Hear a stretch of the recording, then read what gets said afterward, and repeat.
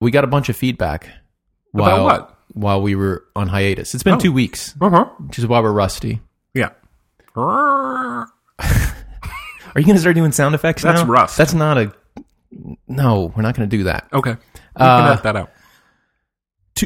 A couple of things. Okay. At least 2. Maybe there are more than 2. At least 2. Did we get any feedback, Joe? We did. And if we talk about 2 items, we will have talked about at least 2. So. Well, one bit of feedback I know mentioned that we should introduce ourselves at the beginning. Hi, I'm Joe. Like that? Well, I think this is Joe. And this is listener Adam, who we'll talk more about. Wonderful person, and wrote a really delightful email to us. He did. That's true. Former student of mine, and introduced himself as if I might not remember him, and of course, I do. And but one thing he said, when we don't introduce ourselves, he's like, "Have I missed the beginning of it?" And so one of the reasons, I guess, we do the kind of a cold open, because we just cut it. We start talking. Right. I don't know when the episode's going to begin. Pretty much how this works. This is a peek behind the curtain. But here, this is I'm what gonna we lift could the kimono. Before you open your kimono. I think what we could do is you could say hi Joe, and I could say hi Christian, and then people would know, and then that could be there, and then we could cut out whatever other stuff we wanted to. Yeah, but all right. So that's right. So what we do is we record. I cut off the beginning. I cut off a little bit at the end, and we ship the show. We try to keep it that way because we just don't have the staff or anything else to do. It's difficult to do more than better editing than that, and in fact, I think the show gets worse as you cut it up more.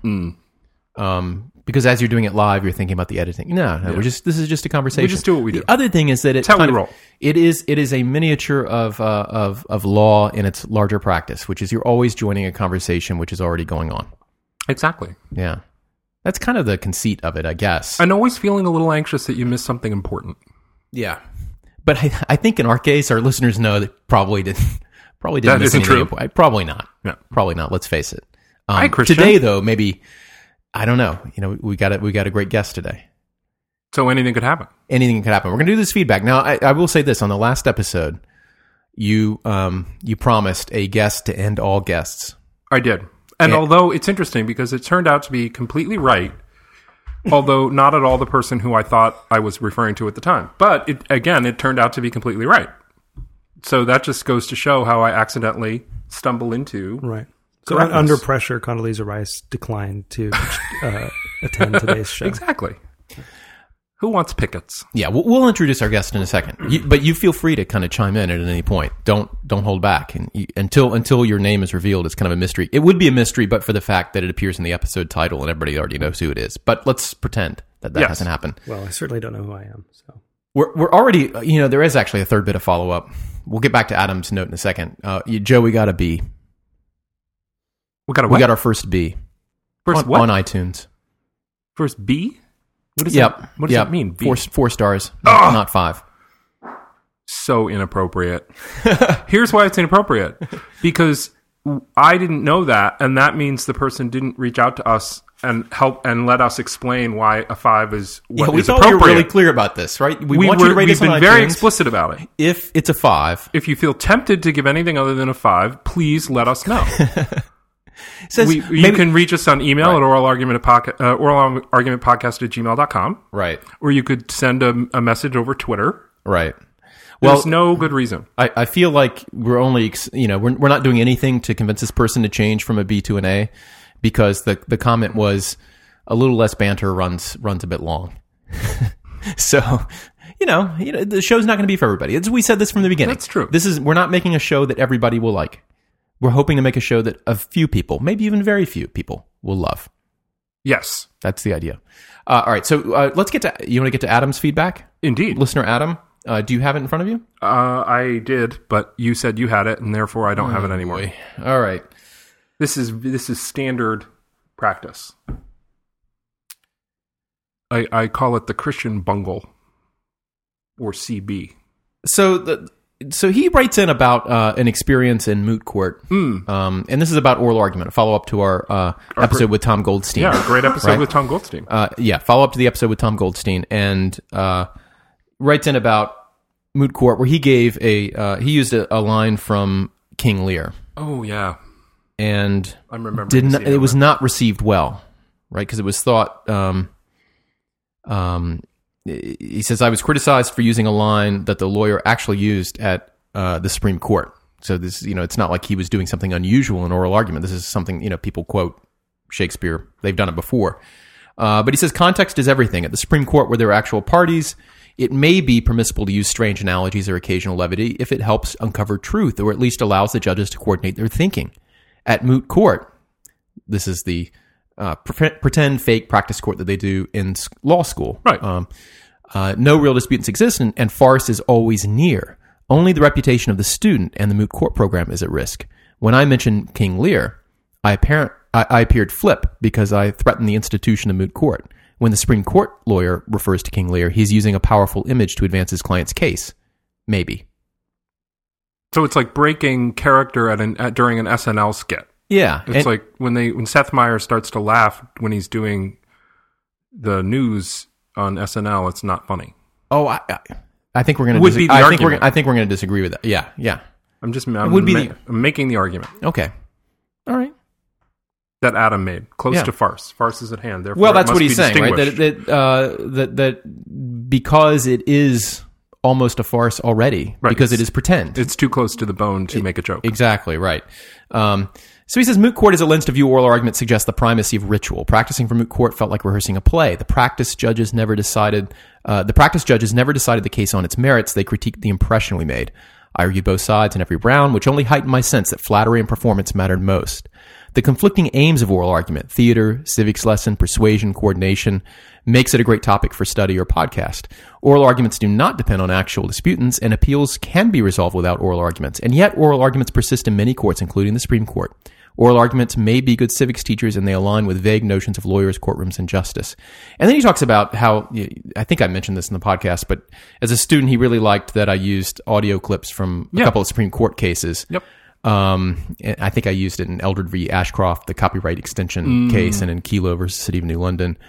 And he liked it because it emphasized what I told them explicitly, that what he says, the quote he uses, real legal thinking uncovers why every case is hard, right? So the oral arguments can sometimes show why the case is difficult, whereas the aim of too many opinions, as we've said before, is to make a case seem easy. Indeed. So I thought it was a really interesting email. I don't know if I have more thoughts about it right now, but I'd like more. Do you have anything to say? I don't. Okay. Because it is very this is going well. I said, boy, this is going well. I think you made a lot of great points. Yeah. I think that is there's a certain amount of theater, a certain amount of civics, performance. I think so. Here's the one thing I might disagree when he says confidently that cases can be decided without oral arguments. I think if that were true, there'd be a lot more agitation to eliminate them. And I don't sense that there is even unsuccessful agitation to eliminate them. They've been greatly curtailed in some places. Various procedures are used. But I think my sense is a lot of judges still think robust oral arguments are helpful to them, if not just determining how they decide a case, determining how they handle all of the issues within a case and organize them internally, what they spend the bulk of their discussion on, what they treat as sort of secondary or tertiary, and kind of how they craft things. I've noticed a lot in recent years, judges actually putting more citations to oral argument transcripts in written opinions, especially when it relates to important concessions or important factual assertions made by one of the parties, and that's an indication that they do actually find it very helpful. Yeah.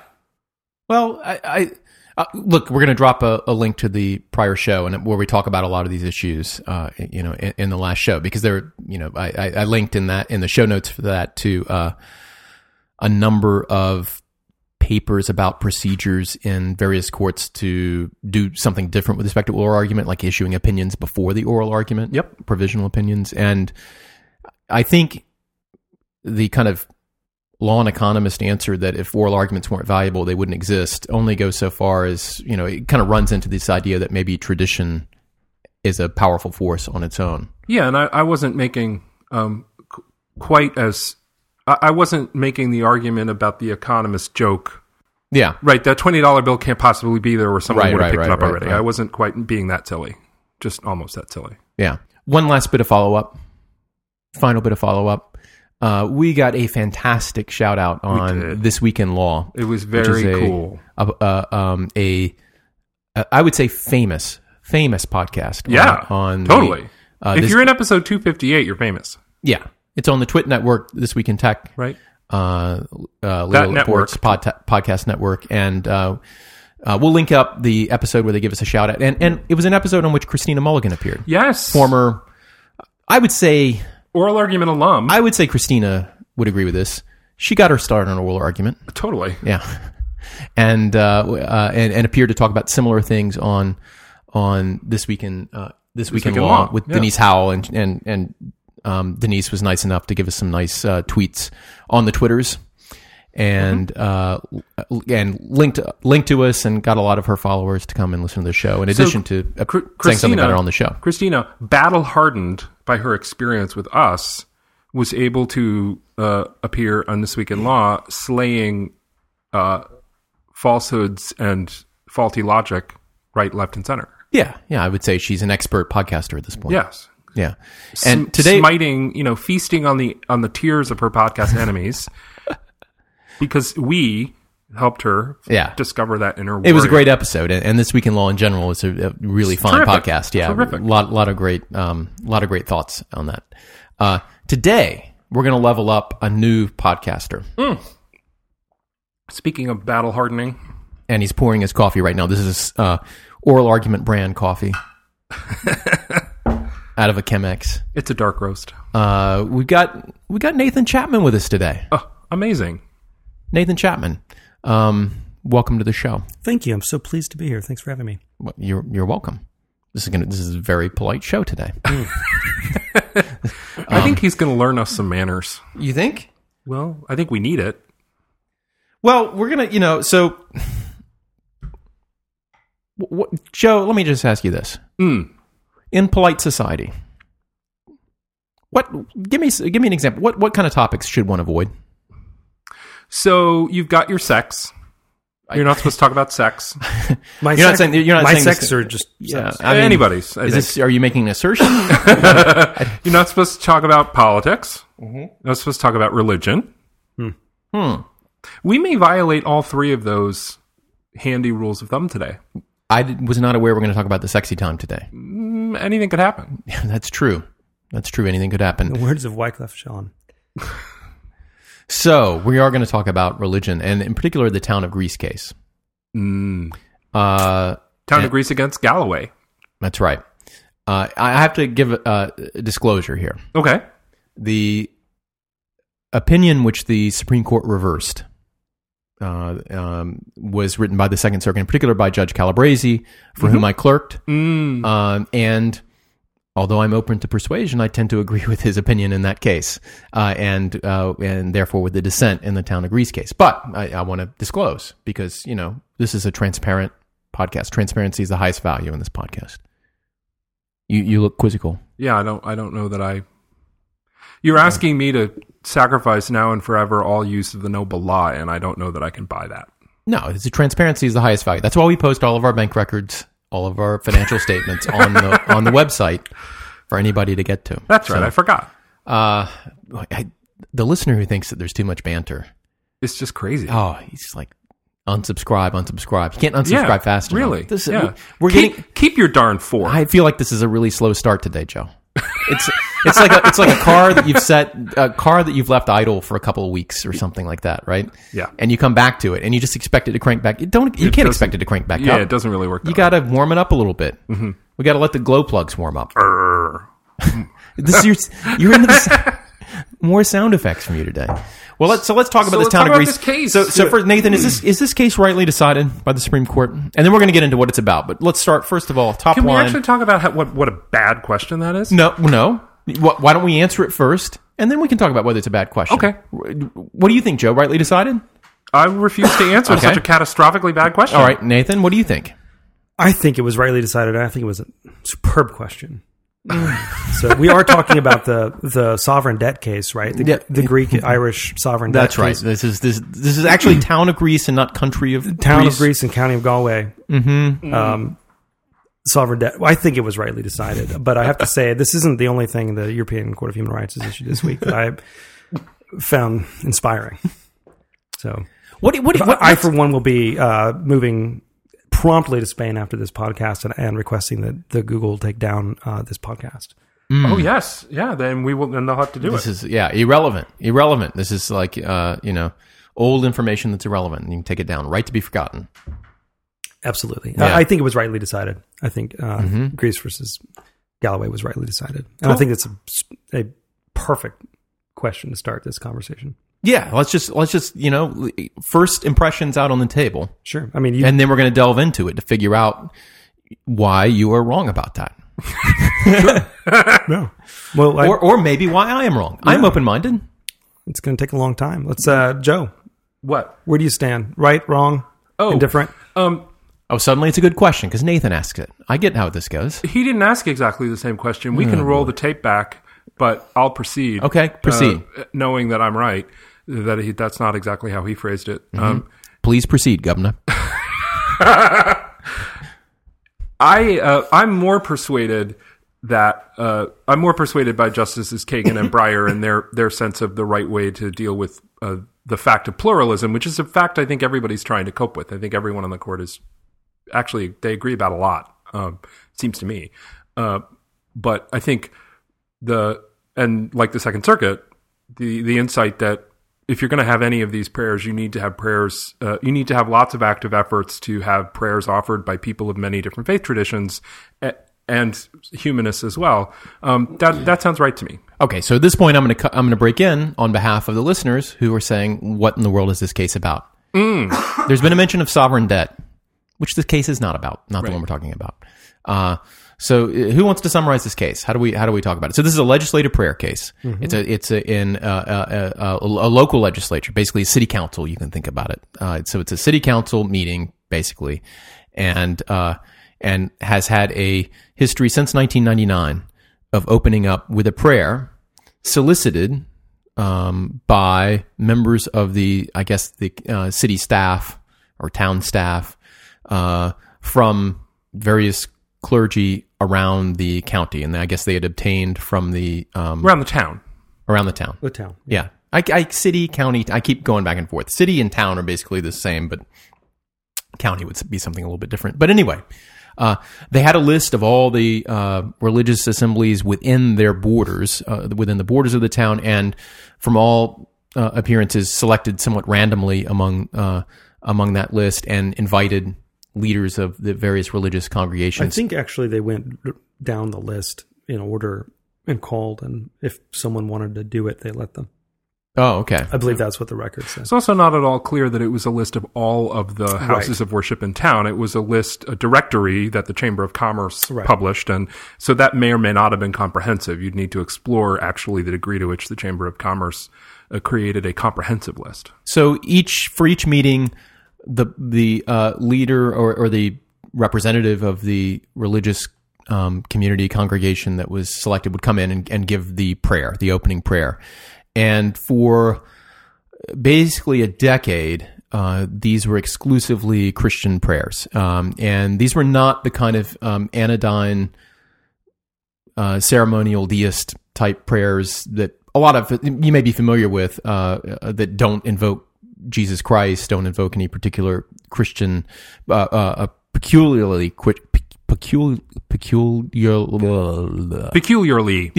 Christian terms.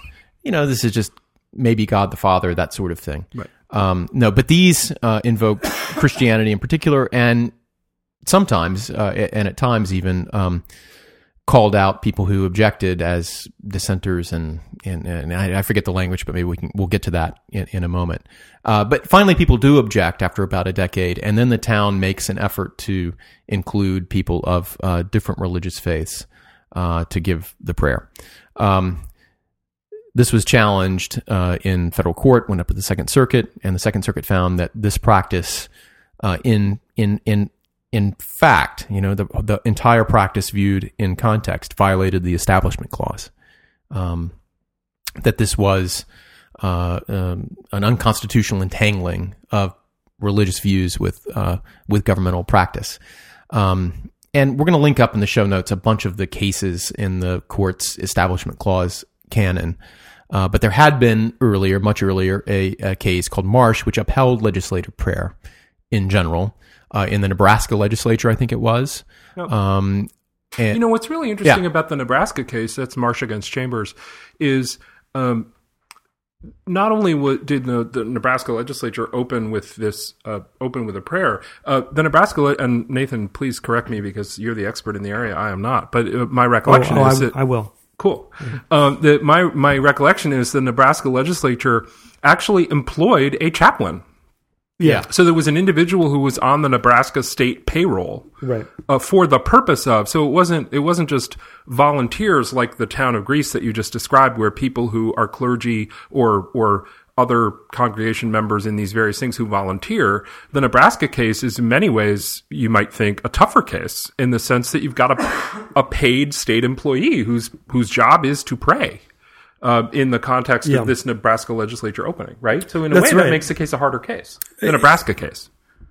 I think so. I think one thing that's important to keep in mind about the opinions in the Greece case is that none of the justices objected to the result in Marsh versus Chambers, right? They all accepted that a state legislature having a Presbyterian clergy member on its payroll delivering prayers that were mostly banal, to whom it may concern prayers, but some of which were blatantly Christian occasionally, that would not violate the Establishment Clause. So where they disagreed here was applying the rationales in that case to the facts at hand here. And I think that there were several things different about this case that made it worth looking at. One was, it's a town meeting, and in the context of this meeting, there are folks showing up from the town petitioning for variances for zoning rules and things like that from the committee. And so, unlike in a legislative session, the prayer is being offered sort of literally in the direction of. Spoken in the direction of townspeople who are there, oftentimes petitioning their representatives for goodies. Right, so they've got business to transact as opposed to a legislature where, for the general meeting of the legislature opening a session in the morning, the chaplain stands up, the people who are being addressed are the members of the legislature, and there's not like there's someone there. It's not like it's a hearing where someone is going to request something. Exactly. So that's an important factual distinction. It's a big could be an important factual distinction. Right. So that's one.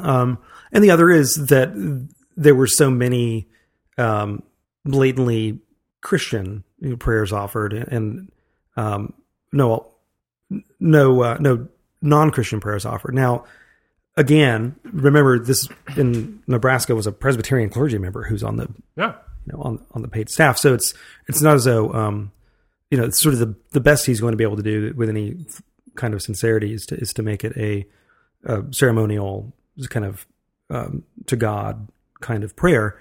And so part of the question I think that the court is wrestling with here is if this is a problem, if what's happening in Greece is a problem, but what happened in Marsh versus Chambers is not a problem, then how can Greece fix it?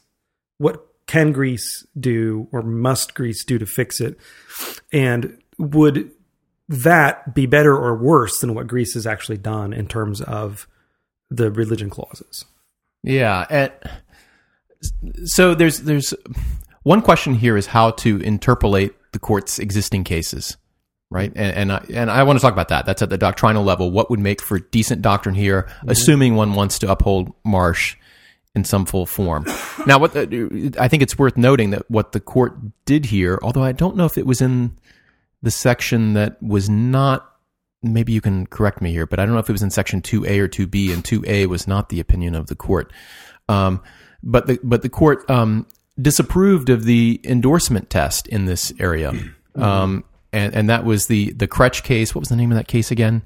Allegheny County. Allegheny County. Yeah. So, but I don't remember if that was in the opinion of the court that was done. It's 2B that was not the opinion of the court, and I don't remember where it was located either. But. So I'm a little rusty on some of these things here, but my sense is that most of the justices who had ever expressly adopted the endorsement test are gone. Yeah, O'Connor pioneered it in the first Kretsch case, and then Souter and I think Stevens have both written opinions that relied on it to some extent. And in O'Connor's case, in the Kretsch case, she developed it as I think from her perspective, as a more nuanced way to do the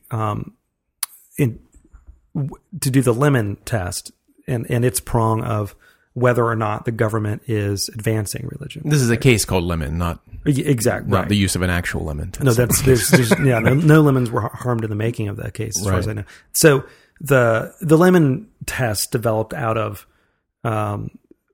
mid-century court cases evaluating the constitutionality of state and local governments channeling money indirectly, but clearly to the benefit of parochial schools. So almost exclusively Catholic schools, in fact, although they didn't specify and sort of single out Catholic schools. It just happened to be that, didn't just happen to be, but it was the case that in those counties, they were exclusively Catholic schools. And so the court developed this test that came to be known as the Lemon test that has three principal parts. And there are slight permutations on each of these parts depending on which justice is writing the opinion. But the idea is that the government has to have a sufficiently secular purpose for the law or regulation at issue. The regulation has to have a sufficiently secular effect, and it cannot foster what the court has called excessive entanglement between religion and the government. So, can I give you an example of what? I'd be interested to get your reaction about. It sounds like if a town had a policy that its town-supported fire engine service to put out fires would respond to everybody who called about a fire, sure, whether or not the caller was a church, right, would pass muster under that test. Sure. Because fighting fires, secular purpose, fighting fire, secular effect, putting out fires wherever they're started, whether or not it's a church, I don't think people would view that as entangling themselves in matters of doctrine or otherwise, right? So is that an example of something that would be okay? that has kind of become the textbook sort of far end of the spectrum of, surely we do that. Right. Surely that's permissible, even though, it winds up benefiting the facilities of a religious organization. And so then all of this becomes a sort of question of degree, like many legal questions are, right, of, can the government provide a certain amount of money to help a parochial school make sure that its facilities are up to code for purposes of safety of the students, right? Well, the court has said no under the Lemon test, saying that the sort of result of that kind of thing is going to enable the institution to shift its budget somewhere else, and so cash is fungible. So if we're giving money to the school to develop its gym, then it's going to be able to spend its money on, whacking the back of students' hands when they get the Bible verse wrong. And that's going to have the effect of promoting religion. And the only way that the government, this illustrates, I think, what many have identified as a difficulty of the Lemon test, if not an incoherence. The only way that a government could both channel a secularly aimed benefit to religious institutions and make sure it stays on the secular side of things would be to engage in such oversight of the administration of that benefit that the government would effectively become entangled with the religious institution itself. So the very effort to avoid entanglement by way of prophylaxis would itself result in entanglement. Bingo. So that's a real problem. It's a catch-22 situation that has long been sort of identified and lamented in the context. And in reality, I mean, part of the question that could have been before the court here, they didn't spend much time on it at all, was, whether to apply the Lemon test in the contexts like this, or whether the Chambers versus Marsh case should be applied straight up, and whether that's an exception to the Lemon test and how far that exception goes, et cetera. But the court in the last couple of decades has taken what seem to be pretty deliberate steps to limit the factual scenarios in which it applies the Lemon test. Let me throw out a few things here and see what you agree with, and I'm just going to try to frame the debate at various levels. First of all, number one, I think that this case is all about the court's membership, because what we see here is Alito replacing O'Connor, and that represents a dramatic shift in doctrinal opportunities. Okay. Second thing, at the level of doctrine, this case seems to represent pretty clearly, and I think they're explicit about this, the idea that for purposes of the Establishment Clause, legislative prayer is in a category of its own, and we do not use the ordinary tests, of which the Lemon test may be one and may be generative, in order to evaluate these. And I think the majority is pretty clear about that. And in concept, what that means is, like, what test do we use to measure whether government has become too entangled with religion to the point where we can say that there's some kind of constitutional violation. Now, obviously, in order to answer that question, you have to have some understanding of what the constitutional line is. What does it mean to have a line in this area? What are the harms that the Constitution is aiming to prevent, if any? Does it apply against states? Is it only against the federal government? What is the purpose of the Establishment Clause? Once you know that, then you say, well, does that purpose have a different kind of effect in the legislative prayer area than it does, say, in the school prayer area, where you have, school children reciting the Lord's Prayer may raise a completely different set of issues, or government financial support of churches. Or support of social services, some of which are used by churches. Right. And so I've canvassed some of which, when the churches use them, they also include a little pamphlet, say, believe in Jesus, for instance. I mean, that's sort of the heart of the issues in those cases, right? So that's what I wanted to do this at the beginning, because I think one thing that can make conversations about this difficult is because all kinds of different conversations are happening at the same time, right?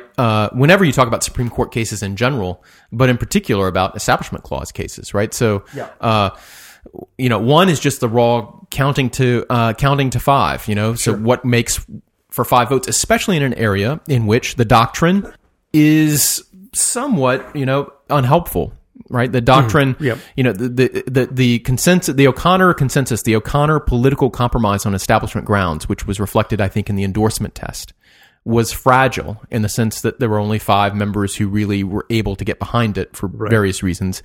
And that was fragile in the sense that replacing her with Alito changes everything. And then just doctrinally, right? Again, what is the right tool if you think there is a principle in the Constitution which is meant to speak to these cases of government involving itself in religious exercise, right? And then third, like, what are the philosophical foundations which are invested in this text about establishment and then reflected through the 14th Amendment? And it's the 14th Amendment that applies, that causes this section of the First Amendment, which was a restriction on congressional power, to apply against the states. And so we have to ask, like, how that works, whether it works, and whether, as I want to argue maybe in a little bit, the Equal Protection Clause doesn't provide much more of an answer than I think people give it credit for. Does not? It does. I think the Equal Protection Clause is transformative in a way. If I wrote in this area, it would be about the transformative idea of the Equal Protection Clause. How the Due Process Clause is the doctrinal linchpin on which the Supreme Court has hung incorporation. Has hung like the enforcement of the Bill of Rights against the states after the Civil War amendments, the Due Process Clause in the 14th Amendment. A number of scholars have argued it should be the Privileges and Immunities Clause of the 14th Amendment. And, Akhil Amar has written a book about that, and there are other scholars too. We don't have to get into it all.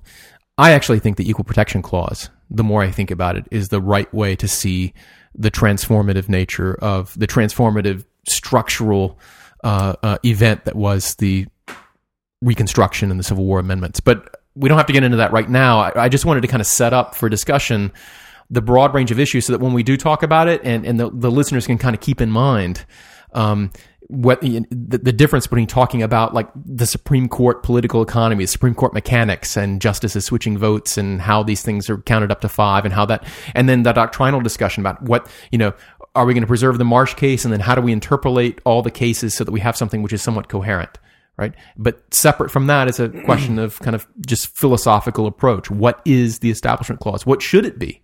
Is it what it should be, right? Or do we have to take it as we find it, and and what methods should we use to find it? All these questions are very difficult. So what do you think is the better thing to focus on, the third thing? I don't know. I mean, we started by saying, how is the case rightly decided? Right? Yeah, you did. Well, and you answered that question when it was posed by Nathan. I'm going to start by yes, please start addressing the first, just because I think it's pretty easy to answer. Mm-hmm. I think it's impossible to know what O'Connor would have done in this case. I think there are good reasons to think she would have been very sympathetic to Justice Kagan's view from the objecting townsperson, right? But I also think there's reason to think that she would have thought, Chambers versus Marsh is kind of a unique thing in as a matter of tradition and history. And what this case boils down to is whether you're satisfied with the town's procedures at including as many different clergy people as possible. And that's a judgment call that I think it's hard to know. It's hard to guess how O'Connor would have come down, because she was not entirely predictable in this area. Right. So I think it's easier to predict how Alito's going to come down on that, frankly.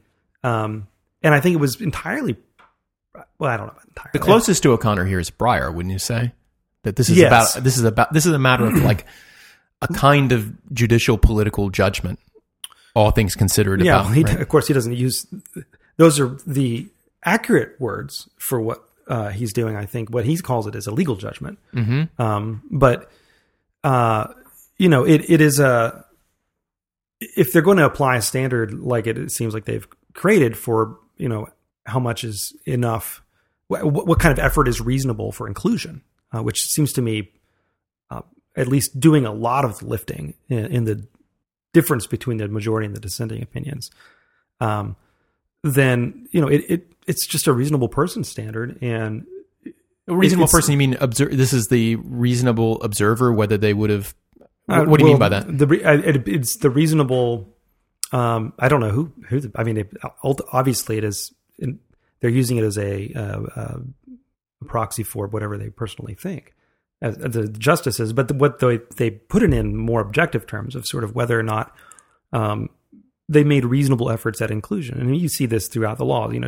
If you're serving process, were reasonable efforts made at service of process such that we can relate back service even though it occurred after the statute of limitations has passed or something like that, right? And so the reasonable efforts is not a foreign concept to is it reasonable our procedural efforts law at inclusion, or is it or is this a reasonable observer test? Like, would a reasonable townsperson feel excluded? Well, the two are related, aren't they? I know they're related, but they're not the same. And I have in mind a hypothetical. Imagine there's a. I agree with that. The difference between those two is huge, and I think, frankly, that Justice Kagan's opinion includes a tension between those two differences. Mm-hmm. But maybe we can tease that out. Joe and I were talking about it a little bit the other day. So. Well, no. Here's the example I had in mind, because I think examples are key to kind of forming intuitions here. And so, imagine there's a religious sect which is a minority, but a large minority within the town, and this religious sect simply does not believe in ceremonial prayers. Mm-hmm. Right? I mean, they just as actually many Christians do not believe in such kind of, there are injunctions in the Bible against, depending on how you read these. So, but imagine that there is some minority, and imagine that they're not Christian. And so the message from, say, Protestant Christians who are the ones who are selected is anathema to them in some way, at least is contradictory.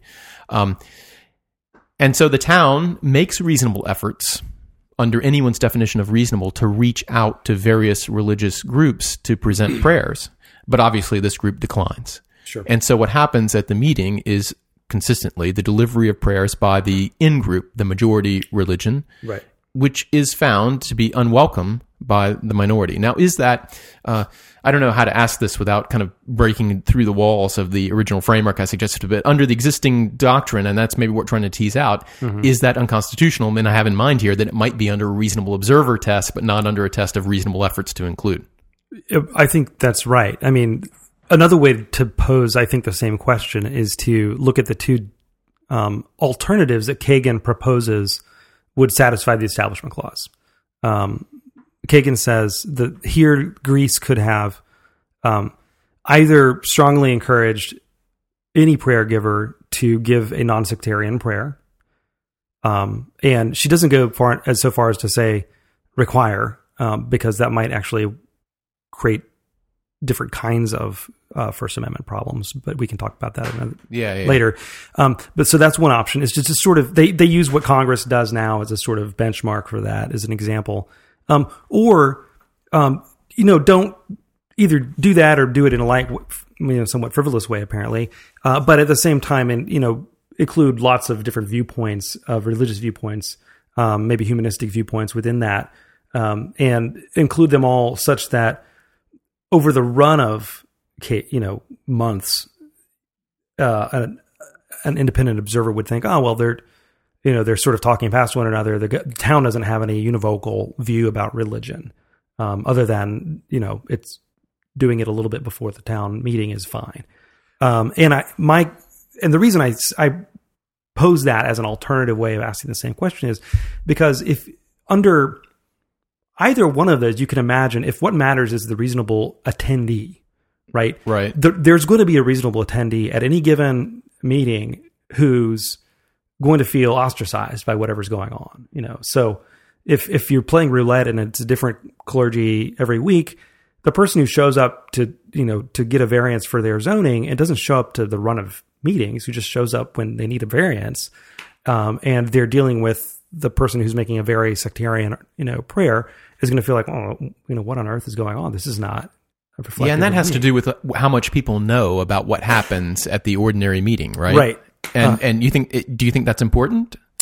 If what you are actually concerned about is the person who came for a variance, then I can't see how that would be. What you would need to do is figure out whether a reasonable person who comes for a variance in a town of 90,000 people has an idea of the prayer practice at the board meetings. And now I bet you everybody in Greece does. But in most 90,000 person towns across the country, they have no idea. They just want to go get their zoning variance. This is why when I tried to begin to say before that the two ordinary observer and what was the other label you used? This is reasonable efforts to include by the town. Right. So ordinary observer and reasonable efforts to conclude. The reason that I think, although they are distinct, they do remain connected, is that you're going to have to make an assumption, and it can be brought out rather than remain implied. You're going to have to make an assumption about, or a presumption about, what the ordinary observer knows. Mm-hmm. In particular, and importantly, what the ordinary observer knows both about what happens in the run of meetings and what efforts are made to include people. Well, because both the majority and the dissenting opinions are rife with discussion about both predicates. Mm-hmm. What people know about what's going on in multiple meetings, as against the concern of a person who attends only one, right, which is part of the context. And another part of the context is what efforts are made to reach out to people. Let me bracket one possible answer to this, which some listeners may be thinking about, and that is that the whole idea of having religious prayer in advance of meetings is in a way which is inclusive and not exclusive, is basically an impossibility and unwise, and we should junk the whole thing, and Marsh was wrongly decided. So let's bracket that for a second. because I think that's a realistic possibility, which we could talk about. But let's bracket that. Right before we bracket it, just let me say one thing about it, All right. because it actually is it's a difficult question. Well, I mean, I felt I at one point found myself imagining whether or wondering if endorsing secularism is itself problematic. Why wouldn't one argue that the Establishment Clause actually requires that there be opening prayers, such that their town isn't constantly endorsing secularism by failing to have a prayer? So I think what you just said about bracketing is actually, we're bracketing a significant question, and I'm agreeing that it should be bracketed for purposes of this conversation. This picks up on something we can talk about when we get to the deeper layer of this. This is the Calabresi affirmative action understanding of secularism, which I think is very interesting, and we can talk about. I'm not persuaded, but I hear you. That it's not trivial to raise the question: isn't prayer required? Fine. Let's bracket that, but keep that in mind. Here's a procedure that I think would have satisfied everybody. And it depends on a certain result. So if they had actually sought out a diverse range of religions, had they actually gotten responses from a diverse range of religious practitioners, if there were this rotating carousel which represented almost everyone in the town. And here's the key. At the beginning of each meeting, the city, the mayor, whatever they call it, in the particular jurisdiction, gets up and says, here's our practice, right? We solicit various religious practitioners to open it. We understand that and all the kinds of things that Kennedy talks about in his opinion, right, about the importance of focusing the mind on a higher purpose, and that in that spirit, we are doing prayers which may or may not be helpful or important to various attendees, but we are working at inclusion. No one should feel compelled to do this. No, a disclaimer, right? Were there such a disclaimer and an explication of the process, so that suppose that I show up to get my variance at a town, and in fact, that week, and maybe every week for the past decade, there has been a Muslim imam giving an opening prayer, because that's the only person who's responded, and I would be thinking to myself, oh my goodness, this is not my religion. I might, and I might feel excluded. However, if there was an explanation at the beginning that in fact, just because this person is here this time does not mean that this is the ultimate religious view of the city. In fact, we rotate around. We invite you, if you have a particular community that you would like to see represented, give us their names.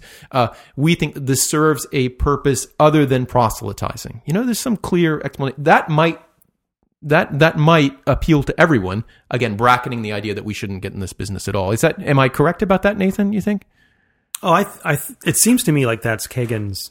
I think far less than that would have satisfied what Kagan suggested. In fact, I mean, and therefore the majority wouldn't have objected either. They're not going to require it, but they wouldn't find it objectionable. Yeah, I think everybody would be fine with that, and I think everybody would be fine with less. I mean, in the sense that I think that the range of disagreement is actually quite narrow, and I think in this case, which is, did they do enough to proactively include non-Christian voices in the prayer time? And the reason that non-Christian is important is because it just so happens this is a town where the majority is Christian and the majority of the prayers were Christian. Yeah, I mean the numbers are like really, I think, quite important for what Kennedy's doing. It's like the largest religious minority is a Jewish minority of 3% in the town, and there are no synagogues in town. There are 3 in Rochester, which is adjacent to Greece, and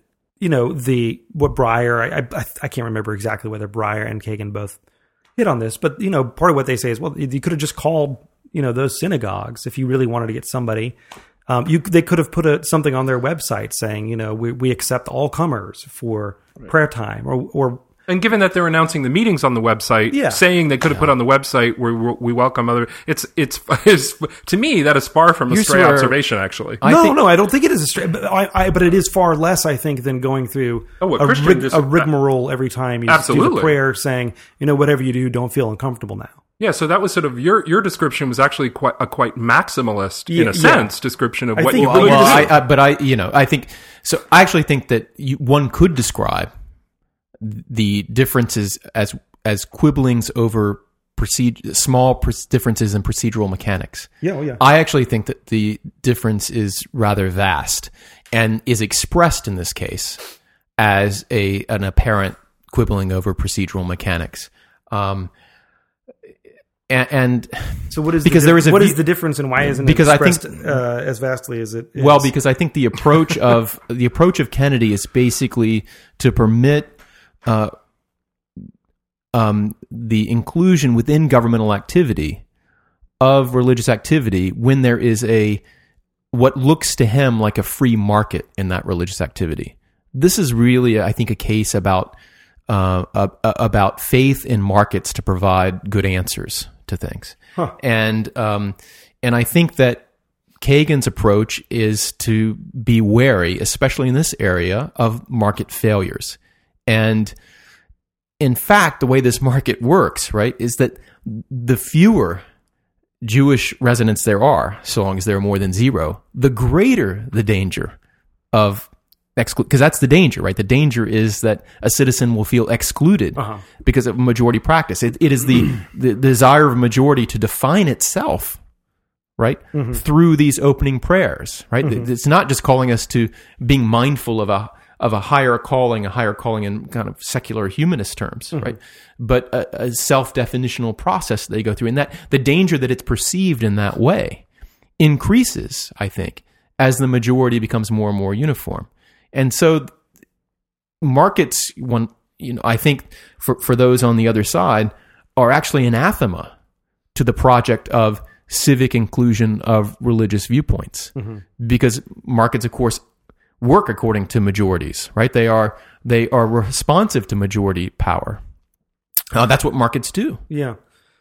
First of all, I see why you're saying that. I think about the way that they've conceived of these things, but I see ways in which both Kennedy and Kagan write and the language they use about their concerns in the cases that strikes me as different from that. And then I think more fundamentally, I think I rebel against this notion that a bunch of different Christians together as a majority equals a sort of uniform religion.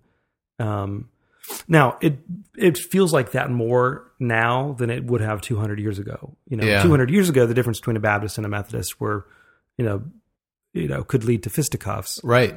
Whereas now, because there's such a wider array of diversity, they seem much closer together.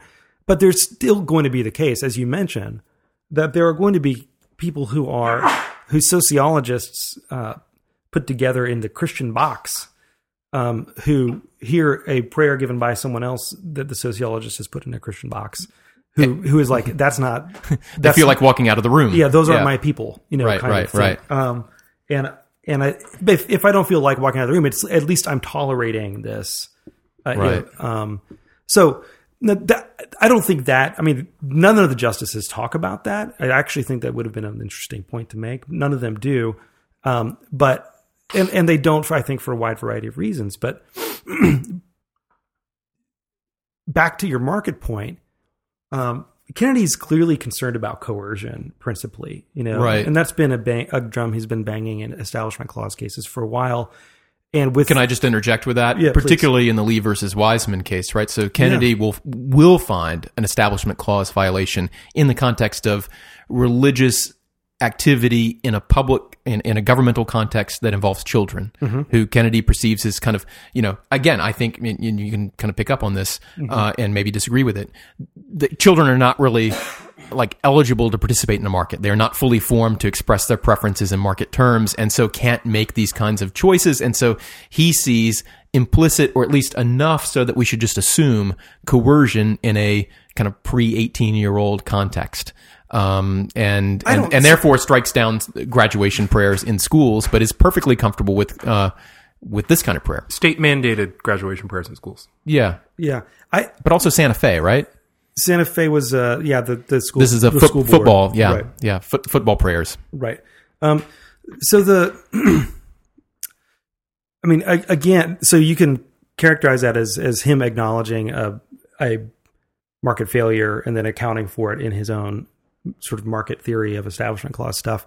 I think, and here I'm going to use this as a jumping point to go to the broader question you had about sort of first principles on the Establishment Clause. I think Kennedy for a long time has, in the absence of a constitutional clause for which there was a lot of debate and public discussion at the time it was adopted, and which was aimed at an evil that could not have possibly existed before. There was no federal government before, much less a national religion. And the Establishment Clause, clearly was meant to prevent the establishment of a national religion and to prevent Congress from fiddling with any of the state-established religions. There were, and just to be clear about that, there were state churches at the time of the founding. There were some, right. By 1830, the last vestiges of establishment were gone. Massachusetts was kind of the last holdout, but the way establishments of religion manifested themselves was, it was different in every state. Right. And so it's very difficult to say, well, these are precisely the kinds of things the Establishment Clause was meant to get at. And so depending on one's constitutional interpretive theory, and whether they actually, and many people are obviously quite skeptical that justices in particular actually rely on those or rather use them as tools to achieve their policy points. But assuming that in good faith, they might actually think that determines or at least limits the range of outcomes in a case. The Establishment Clause, it offers a lot of clear clues, but none of them basically are real problems today, are likely to be problems, right? So the government can't force you to subsidize the clergy of a church, Right. That's pretty obvious. But then it becomes harder to say whether the government can, that is now forcing everyone to subsidize all education and that all of that education is secularized. Can the government, also take some money and subsidize the secular components of a parochial education? That's a harder question. That became a harder question in the middle of the 20th century, right? So we have these questions that are clearly sort of outside the scope of what the text or the original history, and really even the tradition of practice until about 1900 have anything to teach us about, because schools throughout the 19th century were sort of blandly Protestant. All state-run schools. Yeah, let me jump in, because I think that a lot of people, including Akhil Amar's Bill of Rights, is cited throughout Justice Thomas's opinion in this case, and I think he's, from all that I know, is on solid ground in terms of the original. Like all of the Bill of Rights, these were understood as kind of federalism provisions in a way, right? They were protecting against a federal government which would become like King George and do particular kinds of things that King George did, and we want to protect against the conglomeration of power in one big national body. And the states were seen at that time as protectors of liberty. The federal government was a new, novel thing to be feared, and so the Bill of Rights. But the big question, of course, is what happens with the reframing of the Constitution. The refounders, right, the reframers in after the Civil War, who passed the Civil War amendments, 13th, 14th, 15th Amendments, and in particular the 14th, right, which everyone acknowledges provides rights, provides Congress with the power to pass laws protecting those rights, including equal protection, due process, privileges, and immunities. And most of the provisions, most famous recently, the Second Amendment, the right to bear arms, has been incorporated against the states as an individual right to have guns, and this has occurred through the Due Process Clause, time and time again. That implicit in due process are the original protections in the Bill of Rights, right? And Amar argues it should be privileges and immunities, and argues for a kind of what he calls refined incorporation, an understanding. And this is, Thomas really picks up on this, right? That when we decide what a provision of the Bill of Rights means when it's applied against the states, we should look more deeply at what the nature of that right is as a privilege and immunity of citizens of the United States. And so we look at like practice in the territories before statehood, that kind of thing can help us figure this out. I want to suggest, though, that, and I don't know how people. Go ahead. To put a very, very clear point on that, I think the argument is that one of the things the Establishment Clause did was leave the states alone with respect to their established religions. And it is incoherent to say that the states are both left alone with respect to their established religions, and we're going to apply that against the states. Yeah, this was Thomas's argument, right? And the Second Amendment arguably is kind of similar.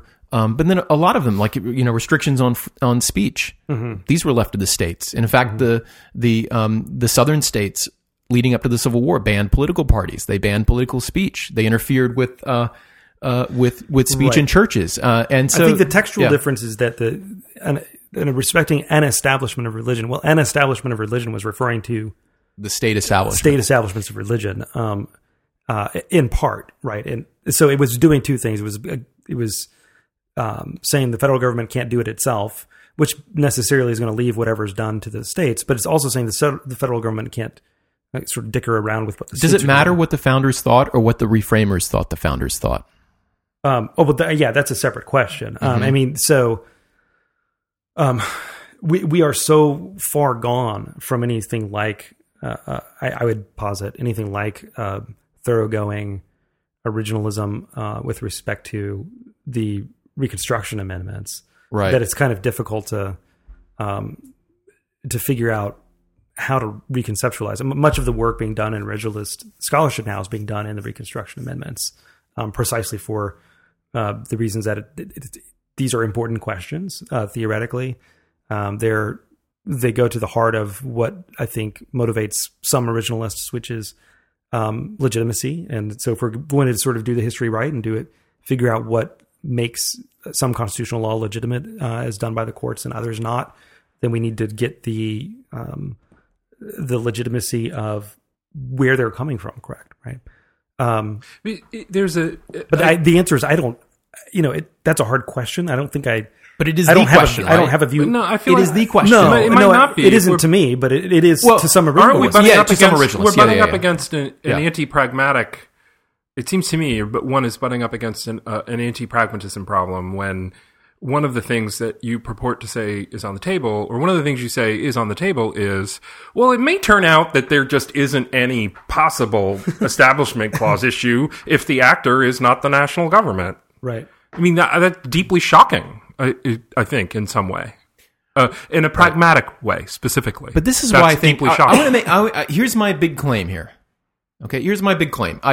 That the fundamental movement of the Civil War amendments was equality of all persons. And that wasn't delivered all at once. We know that, right? We know that there was still racial segregation tolerated in the schools. Women were not conceived to be equal. This principle, if we want to think of it like a Dworkinian principle, took some time and took some elaboration, but has been elaborated, right? The key is that it is a principle which was latent, which was expressed in some ways, but has been elaborated over time, including the 19th Amendment, right? So it is a principle which has been built upon. And one way to see incorporation, and I just thought about this. I mean, I'm sure people have written on it, and you can probably tell me, sure. is through the Equal Protection Clause. I mean, privileges and immunities is important, due process is important. I get it. It's all important. But equality does something, I think, new. It unifies a lot of the Bill of Rights, right? The protection of unpopular speakers, right? Now, the protection against religious orthodoxy, the privilege to exercise one's religion in the way one sees fit, the principle against taking a property without just compensation, right? That's been written about as an equal protection style right. It is a unifying principle which says that we are all equal under the law. It is not self-defining because, of course, all laws are unequal, right? All laws discriminate. That's sure. If it doesn't discriminate, it's not really a law, right? All laws make distinctions. So it calls for a certain kind of political judgment about which classes are within the community of equals, mm-hmm. right? And that is a ongoing political judgment of a judicial type, I think, not a legislative type, but it involves the application of political judgment. Judicial type? Well, that's a good point because Congress is given some authority here, right, to do that. But I think it's a different kind of politics, though, because it is it's a counter-majoritarian enterprise to protect unpopular people, to give people equality when they have been denied it, which is the Equal Protection Clause, would only come up if there's been a majoritarian denial of. The Equal Protection Clause only exists because there was a supermajority provision for it. There's a supermajority provision for it. For the principle, right? For the principle of equality, right? That's what, and in fact, it was a condition of rejoining the Union was to come in and approve this clause. That's a separate argument about sort of whether it's valid, right? Mm-hmm. But once we've accepted that these are principles that are fundamentally promulgated by the people, right? But subject to manipulation by any transient majority, then the question becomes, what's the best remedy for a violation by a transient majority? Is it a fix by the transient majority? Is it a fix by a group of judges that are sort of insulated from political transients? Or, I'm not positing an answer here. I'm just saying I'm trying to trouble, to use a sort of very high flown and de jure academic word, your sort of theory of counter-majoritarianism. Oh yeah, and I think counter-majoritarianism is judges as a solution of that problem has all kinds of problems itself. Sure. People are writing about this, and and this is, and one might also add that your approach, to which I'm actually highly congenial personally, is it is a caftan originalism. It is not a wetsuit originalism, right? You're not hewing closely to. You're gonna have to explain that. You're in this big Omar the Tent Maker caftan of originalism. What happened to the kimono? There's a lot of flow and play in this garment. It is not a body hugging garment of originalism.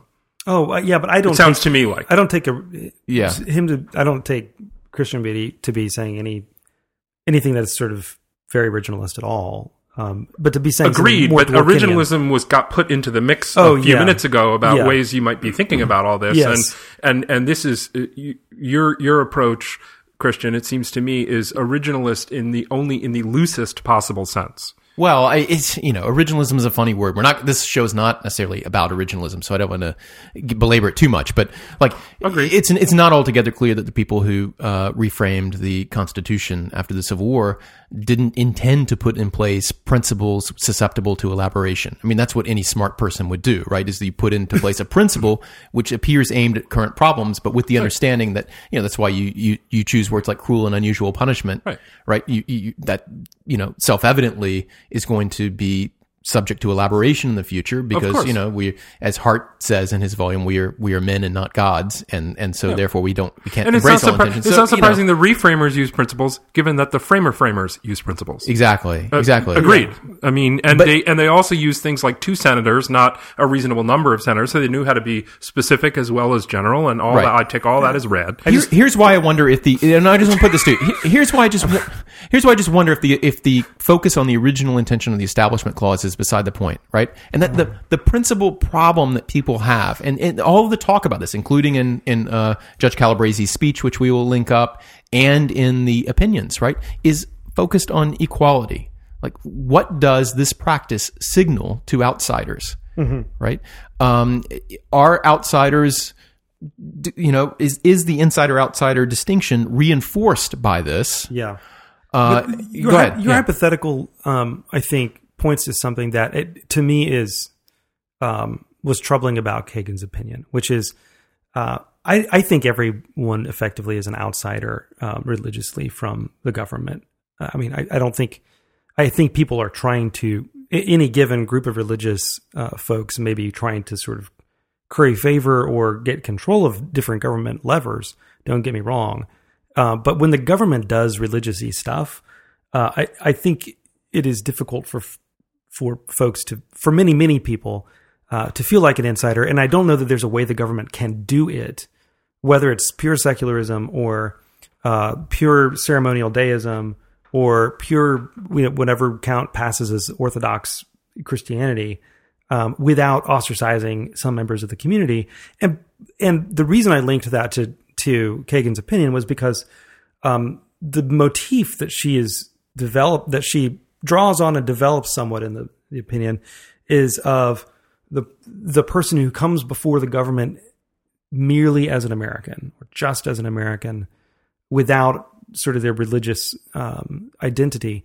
And that is obviously a sort of political legal fiction that she's trying to make a rhetorical point. But I wonder if it's not a political legal fiction that is just an impoverished view of humans and human political community in a multicultural pluralist society. I didn't understand her to be saying that. I understood her to be saying that if I showed up in this town anytime during the decade in which week after week or however often they met, monthly, there was a Christian prayer, and I was not Christian. Monthly. Yeah, okay. Monthly, yeah. And I am not Christian. And so to me, all of the, if I'm appearing before them, all of these various flavors of Christianity which were expressed, and I don't know what they all were, who cares? Because they're all the same to me, let's suppose, right? So maybe I'm Muslim, maybe I'm Jewish, or maybe I'm something which is more exotic. Or if you're an atheist, then the ceremonial deism is going to do that to you. Fair, but here's what I understood her point to be, right? That to me, it's not that I am an American stripped of any kind of belief in matters of that would be matters just of faith, or in other words, I have all those thoughts and feelings, right? I have all the thoughts and feelings which motivate the mind to consider the ineffable, whatever you think about faith, but that I don't want those particular, I'm not there at that meeting for an exploration of those ideas, and that to talk about those ideas, even in day-to-day life in this town, in which my beliefs about those things are in the dramatic minority, is divisive, which is why we avoid those conversations a lot of the time. And so I come to that meeting as an American, stripped of religious identity, not because I have no religious identity, but because I don't want that to be relevant.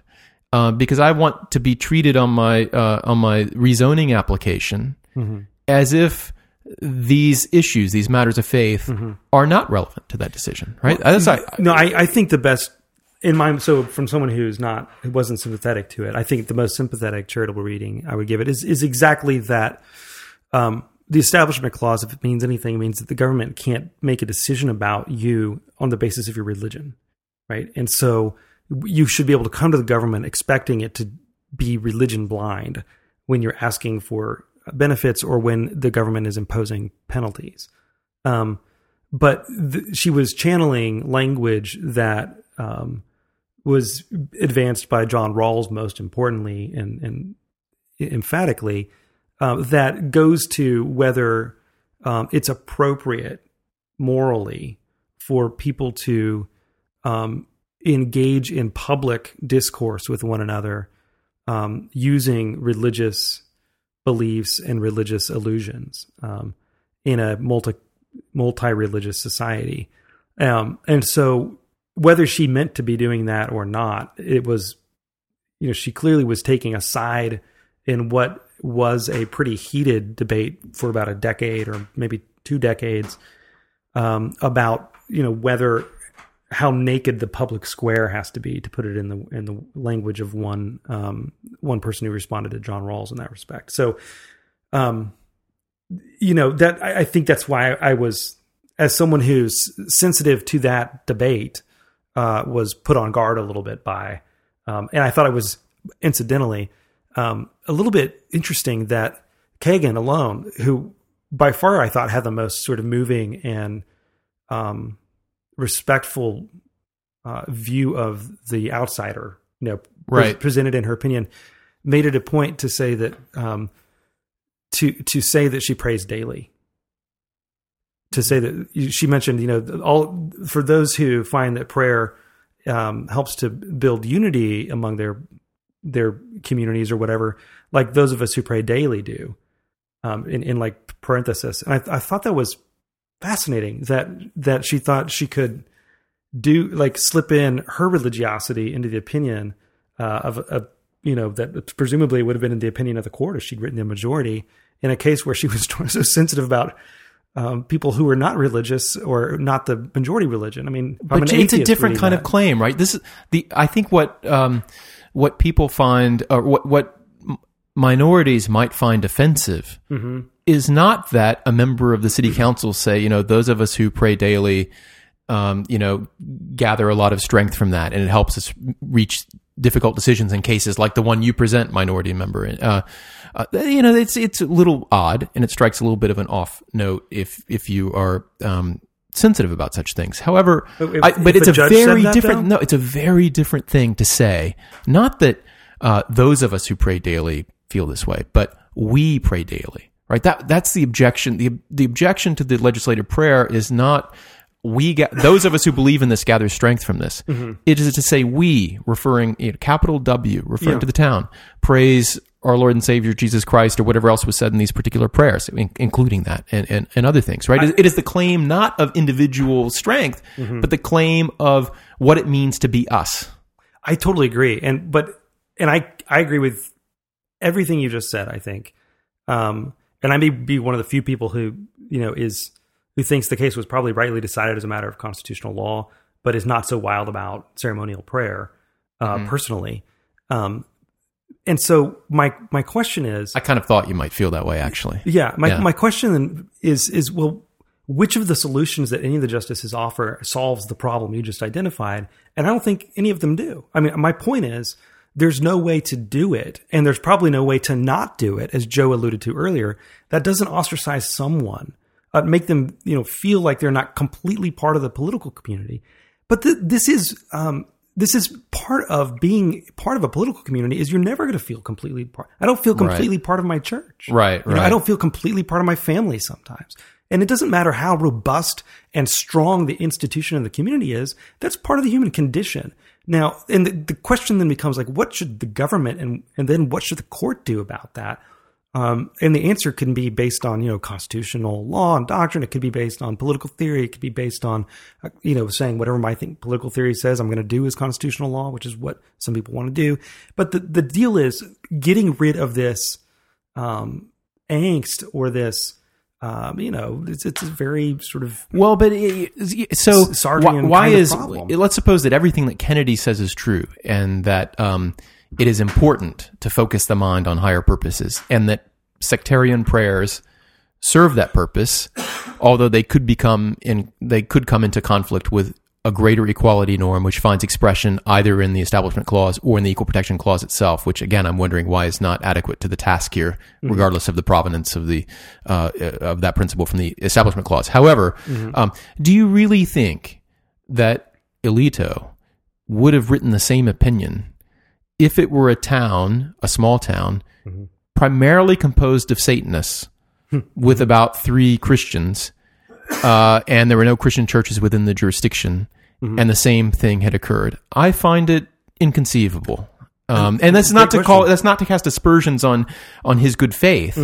It's to call into question whether the principle is truly an abstract one, or whether it's informed by kind of everyday experience, and like it's a projection of how we might feel if we were in this minority. And it's very hard for insiders, people who share in great measure a lot of the elements of a majority faith. It's very hard for people who share that really to empathize with people who are, again, there for a variance hearing, who are a member of a faith which is only 3% of the population, like Jews, I think, in this particular town. I just don't think, I think Alito's opinion, and I'm going to say it, I think represented a kind of failure of empathy, because I saw nothing in it that really convinced me that this was a principle which would apply in a case like that one. Now, maybe I'm wrong, which is why I'm not calling into question his good faith in writing what he did. I'm calling into question his commitment in the face of a case which really got him to empathize with a member of a religious minority. I don't think I have anything to add to that about Alito's opinion, which was a concurring opinion and not the majority opinion. So he doesn't elaborate as much about what his theory is. He's really responding to Kagan's theory. So it's harder to know. I think harder, but not impossible. Kennedy's judgment. I mean, he concurs in Kennedy's opinion, and so it's only fair to attribute those Kennedy's thoughts to Alito. I think. Well, I take Alito's to be to speak a little bit more to the kind of so what attitude. This is not a big deal, right? He does seek to minimize the distinction between the majority and the dissent right approaches, and in the course of doing that, the language I agree with you, can be seen, and I forget exactly the words. It may be more than just can be perceived. It maybe in fact minimizes the feeling of ostracization, by a minority religious person.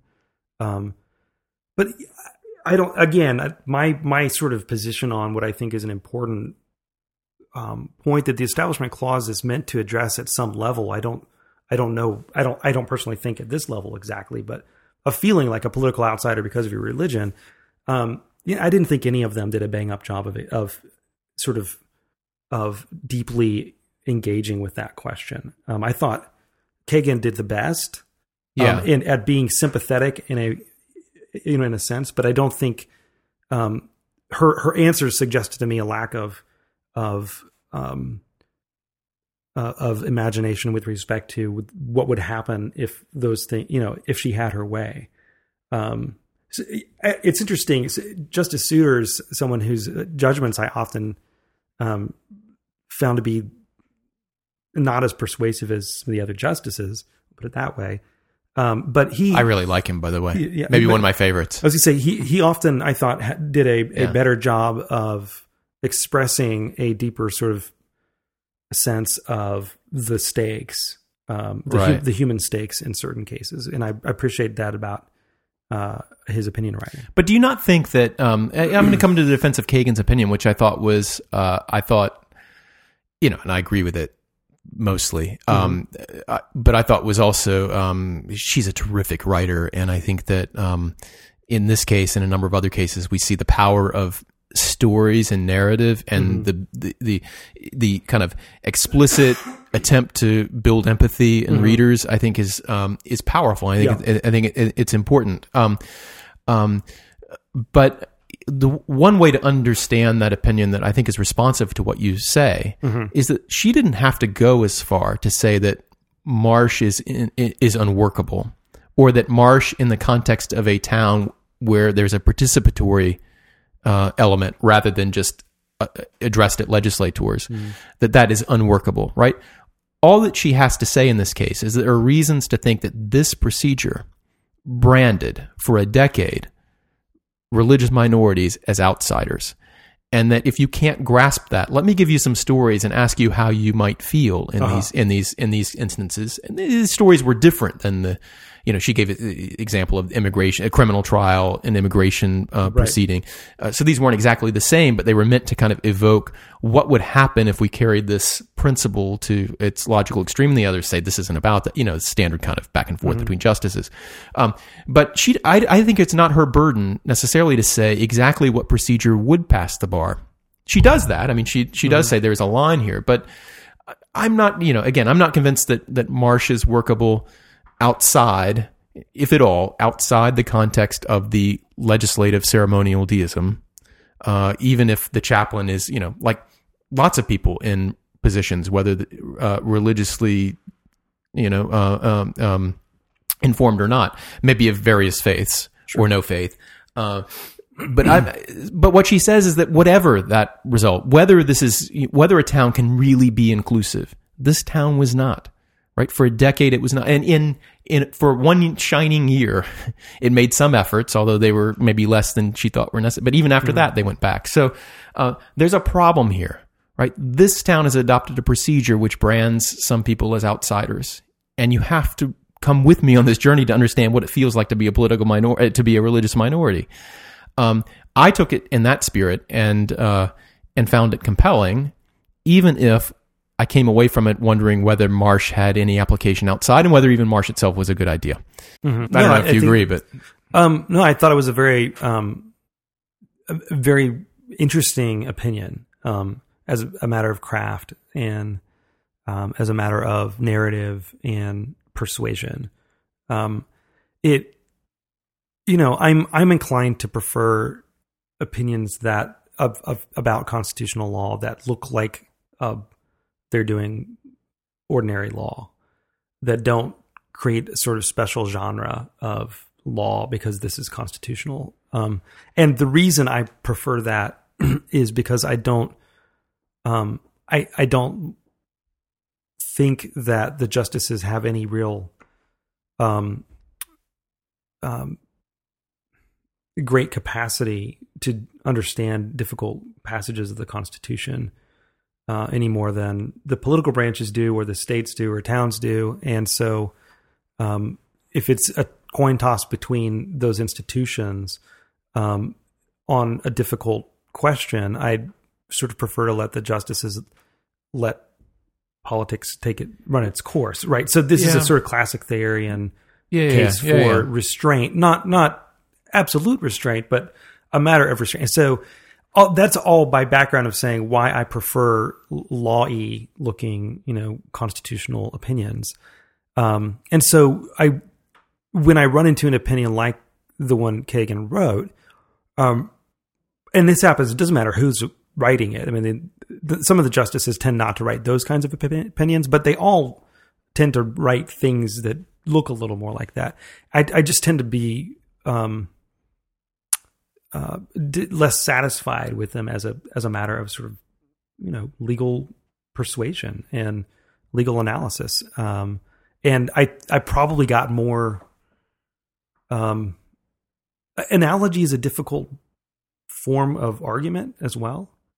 I mean, it is inherently it's a form of argument that is imprecise always, and there's no way to falsify it or and yet it is the engine of the common law method. Law is rife with it. I was going to say law is rife with it. This is how sort of it's this done. Case is like this other case, exactly. But not like this other case. But when you start proliferating that, I mean, then not only is law rife with it. I mean, law professors do it. This is our stock and trade. But when she starts an opinion with you bring in separate factual scenarios that are different and present different permutations, that then she's just sort of distracted a whole bunch of people who are going to be like, well, those analogies are not on all fours, at all with what we're talking about here. And instead of, I thought her passage about the person who's sitting there, who has a zoning variance, issue, who feels like they're not going to get a fair shake because they're not part of the religious group that appears to be running the show in this town. I thought that was a much more persuasive way to do the narrative and the sort of non, legal quote unquote opinion writing than I found the initial. Well, here are three hypotheticals that we're not talking about, but I'm going to use them to try and get you to be sympathetic to how I see these facts. We're going to have you back. Go ahead. Yeah. Yeah. Let me make a few points because in part because we don't have a lot of time left because of another place I need to be. But so in terms of, I wouldn't describe her opinion. I wouldn't describe any of them as having been less law-y than any of the others, because they all deal with the principal precedents. They all try to articulate standards that can be applied in other cases. They all wrestle with the particular facts in this case that make it alike and not alike with some other things they've confronted in the past. So that all seems to me like very lawyerly things to do, and they're all doing those things. I said less law-y. That's right, but so they're all doing. They're all well above the minimum standard of law. Yeah, absolutely. So that wouldn't have stood out to me as a reader. And one thing that I found very unpersuasive in her account, as against Breyer's account, is the notion that it would be adequate to confront the defect in the town's conduct. And I did find the town's conduct to be, on my understanding of what the Establishment Clause is about, I did find their conduct to be defective. As against Breyer's conception, I don't think it would be enough for them to have said to the same line of people coming month by month to give these invocations, to say to them, cool it with the Jesus. Be a little bit more to whom it may concern, right? Because her story that would be an adequate remedy. Was that a line from the Big Lebowski? Oh, maybe. Yeah. Cool. A great movie. So to the degree that she's suggesting that would what the prayer will abide. Yes. Yeah. To the degree that she's suggesting that that's adequate, I don't I don't think she's right about that. I think that that although that might be part of an answer, it really, like Breyer suggests, a complete way to address this is going to have to include a process that reaches out to many more types of invocation givers, who could also be advised that it's probably best, in the spirit of calling people to focus on a higher purpose, it's probably not best to dwell on your particular sect's hobby horses of difference with others. So in other words, it could be a good thing to encourage people not to be divisive, but it's far from enough, in my view. Mm-hmm. I think Breyer's got the better of that. Mm-hmm. And frankly, the Second Circuit's got the better of that, mm-hmm. right? Because that seems to me to be the focus they have as well, in the Calabresi opinion, that you just have to have people from other places to do this, or if you don't succeed in getting other people to do it, you certainly have to have tried. Which to me is what I would highlight as an important way of thinking about this problem, which is once you decide to have these invocations, what do you accept as a government, as a burden to make them a productive and positive thing in the community rather than a religiously divisive thing in the community? And that when you approach it that way, you actually could make a fair bit of progress pretty quickly in getting to a practice that's actually very good in the community. We're going to have to wind up, but I want to say two more things. First of all, we're going to have Nathan back to talk about this issue about the appropriate kind of talk in law. Yeah. Because that's what I took your point to be, that there's a certain kind of talk which is institutionally better for the Supreme Court when answering certain kinds of questions than other types of talk. And that is, I think, I'm not sure that I completely agree, but I think it's a really difficult question, and I found that really interesting. And worth lots of discussion. Yeah, I'm not going to talk about it anymore, other than to say that I wouldn't put it the way you just put it. But I know you wouldn't. But that's part of our disagreement, I think, if there is one. And I'm not sure maybe by the time we get around to it, we realize that there is not one. I certainly hope there is. Yeah, I do too. But the second thing is the last thing. Makes for a better podcast. The last thing I wanted to ask about, though, is I think, as in many areas of constitutional law and indeed the common law, our intuitions about how a case should come out, our intuitions about where the lines should be drawn, if we're thinking more abstractly, mm-hmm. are driven by our levels of suspicion of the regulated entity. And here the regulated entity is a town, mm-hmm. and sometimes it's Congress and some others. And I think justices are coming at this from different priors, not only in their levels of empathy with religious minorities, which I think does vary, or in their relative comfort with free markets, which varies a lot, but also in their estimation of, or their priors about why towns are doing this sort of thing. Why did the town of Greece want to do this? Mm-hmm. And if you think that this is where the Lemon test maybe has some purchase, at least in explaining opinions, if not as a good test for what the law should be. If you think that, as one resident of the town said, it is important for us to state that we are a God-fearing people, mm-hmm. right?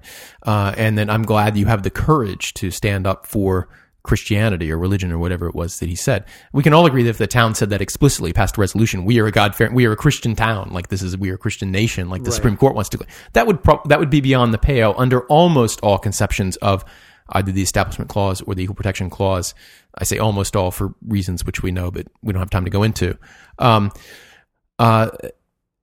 If you think that the reason for saying it is something like that, you're going to be very suspicious of this procedure, right? You're going to see it because why does this procedure have to exist? Why does the legislative prayer have to exist here?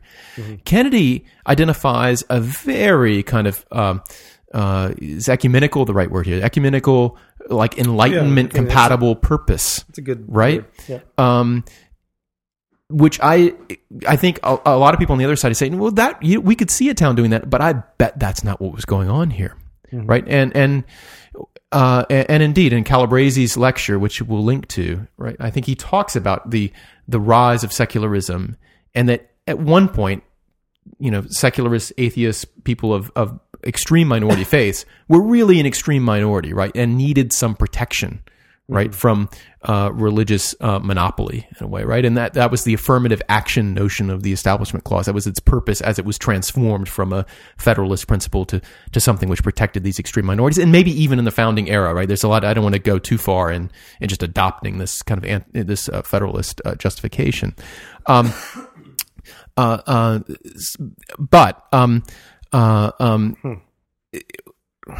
lost my train of thought. From affirmative action to... Yeah. So, right. Purpose. I'm going to have to cut this out, Joe.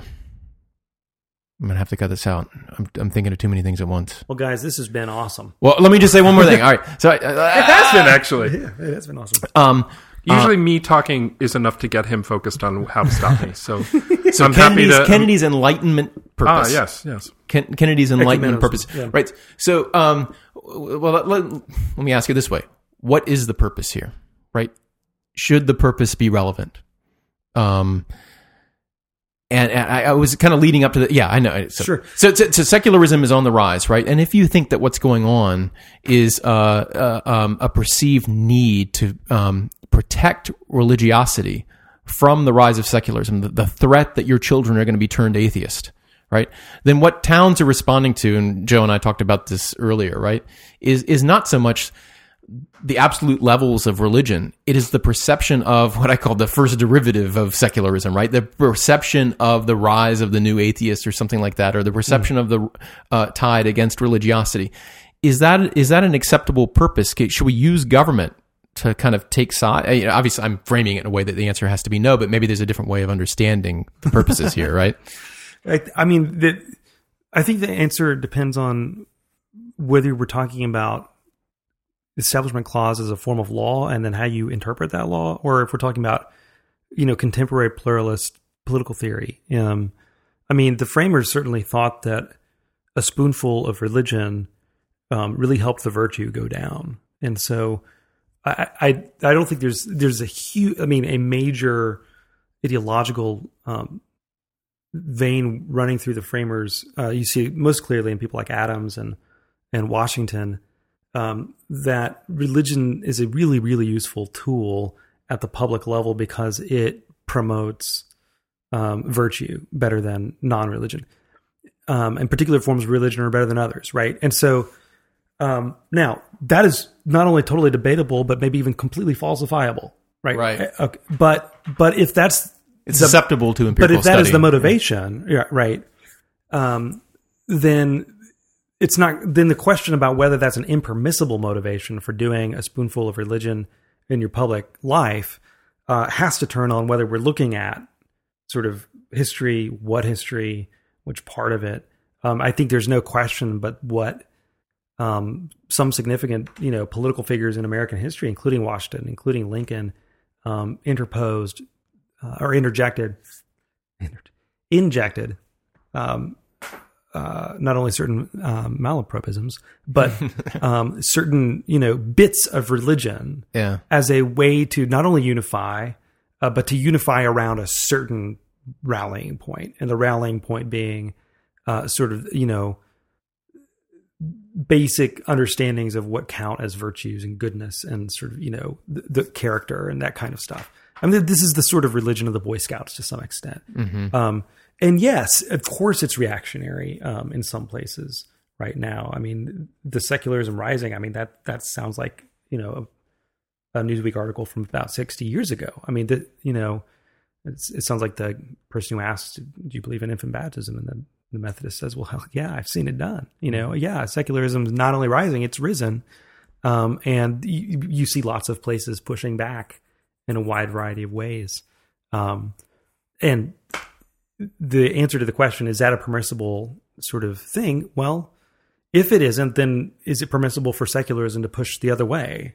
Is another way to answer the question. And if so, why is that permissible under the establishment? And here at the end, we've gotten to the key question, which we're not going to have time to answer. And that, what does it mean to say secularism is pushing the other way when what's happening is not praying Like, what is that's like that's the question you teed up earlier. That's the embedded in the affirmative action notion of secularism. It's very hard for me to comprehend how a moment of silence or not having a prayer at all is pushing secularism. But let's leave it, because I think that's a really interesting debate to be had. And so we're not going to answer it, are we? Go ahead. My last thought would just be, we've identified, I think, you alluded to this, and it's crucial in all of these cases. It's crucial in the Hobby Lobby case as well. And it's sort of any time we're getting these big cultural disagreement cases, is distrust and suspicion about motives, and the thought that, what's really motivating these characters isn't what they say. And you get it both sides, and such that, the movement towards a more ecumenical public space, or more diverse or pluralistic or whatever, is going to be viewed as some to be not done in good faith, but with the impulse to to influence and subject, to change our own distinctive culture. Our distinctive subculture, whatever that is, to entrench or to attack, to establish a kind of French laissez-faire kind of thing. And I think that suspicion, distrust is, a topic for yet another podcast, but it's deeply pervasive, not just now, but throughout our nation's history from the very beginning. And I think it's a good reason to have a separated government. It's also why it's hard to leave it at Thayerism, in that if you think that majorities will persistently, structurally be able to stick it to minorities in particular ways, that this is the sort of Caroline footnote 4 idea, right? Then saying, well, just hash it out in the political branches for the most part, with a very, very distant way of monitoring the edge of a very large playing field, right? Could sound like one isn't paying attention to the defects in the playing field. I think. And so the same stuff that is riven through with the same distrust issues that sort of pervade a lot of these debates in their various iterations and manifestations. We will now end this episode with a moment of silence. Okay. Pray as you like. Or not.